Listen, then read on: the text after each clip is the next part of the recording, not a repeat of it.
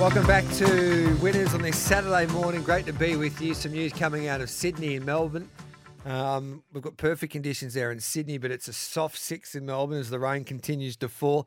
And we're playing on a perfect surface, you would imagine, there at Eagle Farm on a good fall this afternoon ahead of the Queensland Oaks. 0499 736 736 to join our conversation. The lines are open. Give us a call, 1300 23 55 48, 1300 23 55 48. A Signet Power Bank is the prize for the best caller, so you can keep your mobile nice and charged throughout a day on the punt. Now, Jules, there's a few other questions coming through, but I just want to ask you about some of these races at Flemington this afternoon. And this first race interests me because we had Campbell Brown come on SEN Track yesterday saying he's got a tip for Condigo, this New Zealander that's unbeaten for the Marsh Camp Lake Shin rides, and it was about $4 when he was tipped this galloper in the middle part of the week.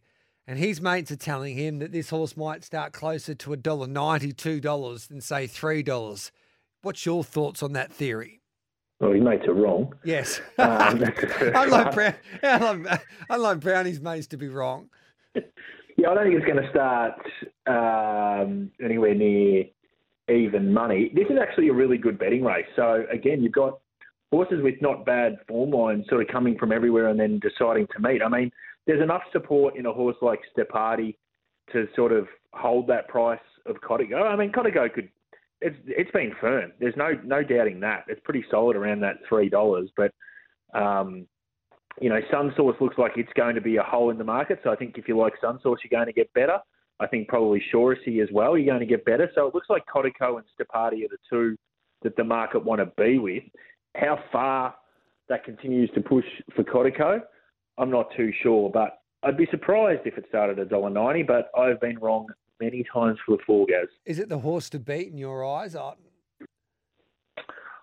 Look, probably is. But again, I mean, it's a small field. So I think the way this track's going to be up the straight, and we speak about this a lot, I think you want to be drawn wide gates in a big field. Now, it's not going to matter with 2-year-olds because they sort of want to go back to the inside anyway. So gate one's not going to be a negative there. I think it probably is. I don't think Stepardi's a mug. So it's a race that I don't play too much into unless I think there's a big edge with one of these 2-year-olds. I don't see the big edge here, so I'm happy to watch and then sort of make an assessment maybe possibly for next start. We can launch one, but I'm happy to see these horses go around and see how it all evolves. Good. That's Andrew was asking the same question. Will the New Zealand form hold up for race 1 at Flemington today?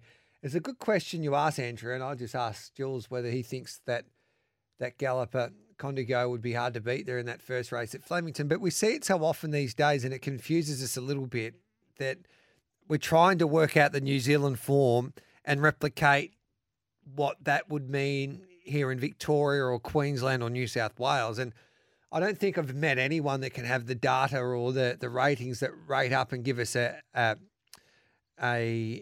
idea with 100% clarity on how you think these international horses can measure up against our very own, Jules. It's a difficult one to analyse for mine. It's tricky. There's no doubting that. I mean, I've got my sort of numbers on New Zealand horses, and sometimes that can align with the market and horses get back right off the map. It doesn't guarantee you success. And, we sort of saw it with horses like Legato and Pro S. So the real top echelon ones, can measure right up and we see that the market loves them and they can win races for you. But it's when those lower grade horses come, it can be sometimes hard to measure up. And, yeah, sometimes it's a little bit, you got to suck it and see it and see where they do sort of fit in the scheme of Victorian racing, or whether it be New South Wales racing or wherever jurisdiction they come. But, yeah, it's very hard. And, if you don't have a really good guide on it, we should be betting blindly, that's for sure. Last question before we go to a break, and this is from Tom. Jules, I've been tiptoe for his last couple of starts and he's been woeful, especially the other day. Do I give him another chance? And what's the market doing with him today? What's the horse, sorry? Hopeful. That's in race number 2 there at Flemington, Annabelle Neesham's galloper. They did tip it in Sydney the other day because I did have team on the stable mail and he didn't probably live up to expectations, Hopeful. Yeah, it's an interesting one because sort of this morning he's been $9 into $6.50. Okay. I think that's just about the floor now. So I think you're going to get better than that $6.50. How much bigger? I'm not too sure. But this is a really flat open market. I mean, this is as open a race as you'll get. You sort of got the Eagler around that $3.60 mark.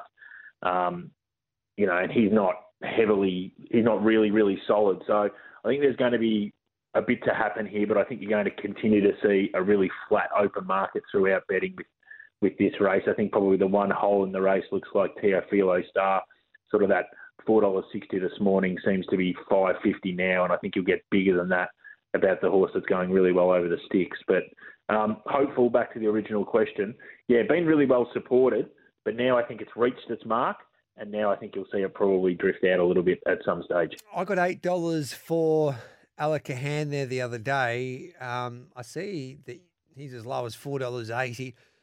Harry rides for Kiramar and David Eustace. Your thoughts about his chances there, Jules, with the market especially?